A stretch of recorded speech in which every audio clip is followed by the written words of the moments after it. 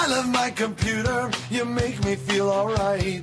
Every waking hour and every lonely night. Intel's working every waking hour and every waking night to make computers different. And some of the advances happening right now are going to show up in computers a few years from now, and they're just mind-blowing. Jim Clarke joins us right now. He's the director of quantum hardware. Yes, quantum hardware at Intel. And Jim, let's just start. You're based up there in Portland, Oregon, or probably in Hillsboro, Oregon, where Intel has some massive fabs, some of the most impressive ever built in the history of time.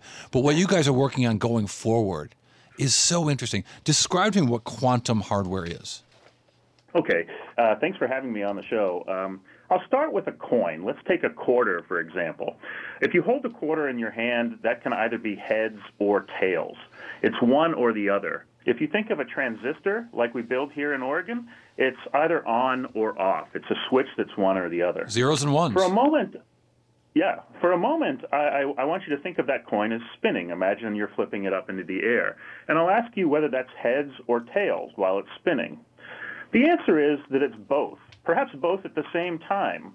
That's what a quantum bit of information is, two states at the same time. Now, if you bring two of these qubits together, you can form four states at the same time. If you brought three, it would be 8 states. So it's exponential in its compute power. It would only take 50 of these qubits, entangled together, if you will, to produce a register file that's larger than any supercomputer on Earth can generate. So is this essentially squaring the how many times you can, you instead of having two processes happen at the same time, you can happen sort of 4 combinations of a process happen at a single time, and then you can have 16 of a certain process happen at the same time? That's pretty close. Every time you add another qubit or another bit of information, you essentially double the compute power of the system. So you can see that it gets powerful very quickly. So I got to ask you, where does this fit into when we talk about things like artificial intelligence and we talk about deep learning? Tell me how this fits into that. Yeah, so the first applications for quantum computing will be as accelerators in the data center. They will be used for things like material modeling or chemistry. At the extreme, they could be used for things like cryptography and security. Things like artificial intelligence and machine learning, there is a lot of potential for quantum computing to be pretty influential in this space. But these are active research areas. This is essentially at the scientific stage at the moment. So where are you guys in this research process? Because you're working on it. And I think you put out a new chip or another test chip last month. That's right. That's our 17-qubit chip.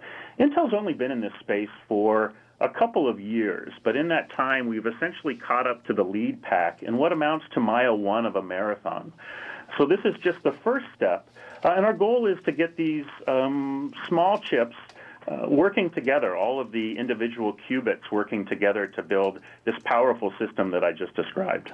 So how is this different? Here's what I can't get my head around, and it's my own problem, right? But I don't understand how this is different than having lots of transistors working quickly. If you've got a 17-qubit system, then that would be like 131,000 processes happen instantaneously. Is that right? Yeah, so 2 to the 17. It's not that impressive of a number. But then I would ask you to plug in 2 to the 50. That's a number that we can't simulate today. I would ask you to plug in 2 to the 300. 2 to the 300 is the same number of states as there are atoms in the universe. But here's what I understand. How is it just about being quicker, or there's a kind of process that's possible when you're sort of multidimensional instead of binary ones and zeros on and off, 2 heads of the quarter? 2 sides Yeah, of the great quarter, question. When we talk about power, that naturally we think about speed.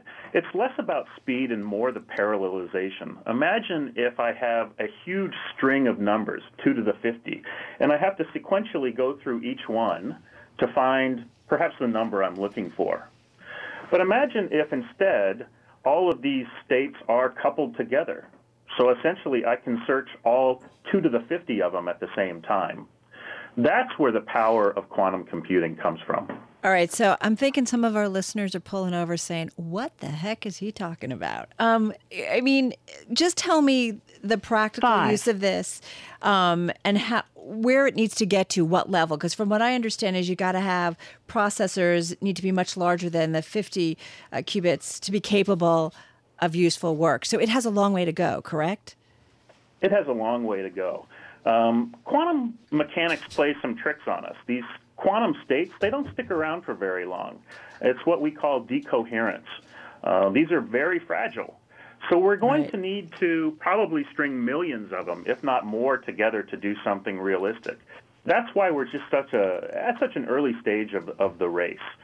But once we have these chips, they should be able to do calculations that a conventional computer would take billions of years to do because of the exponential scaling. Jim, just got about 30 seconds. So is this something that could be potentially much more advanced? We talk an awful lot about IBM Watson. Is this something that would be much more advanced? And just got about 25 seconds. Yeah, it's a different type of computer. For certain calculations, calculations that benefit from parallelization, matrix multiplication, et cetera, a quantum computer would outperform something like Watson. But for certain types of, I'll say, more neuromorphic or artificial intelligence applications, I would still expect specialized chips to be quite useful. Pretty cool stuff. Wild stuff. Jim Clarke. Jim Clarke, a good name in technology always, especially now, is the director of quantum hardware at Intel. It's a good look at the future. Listen to Bloomberg Markets. I'm Bloomberg. I'm Cory Johnson. She's Carol Massar. I'm at Cory TV on Twitter. She's at Carol Massar on Twitter. And this is Bloomberg.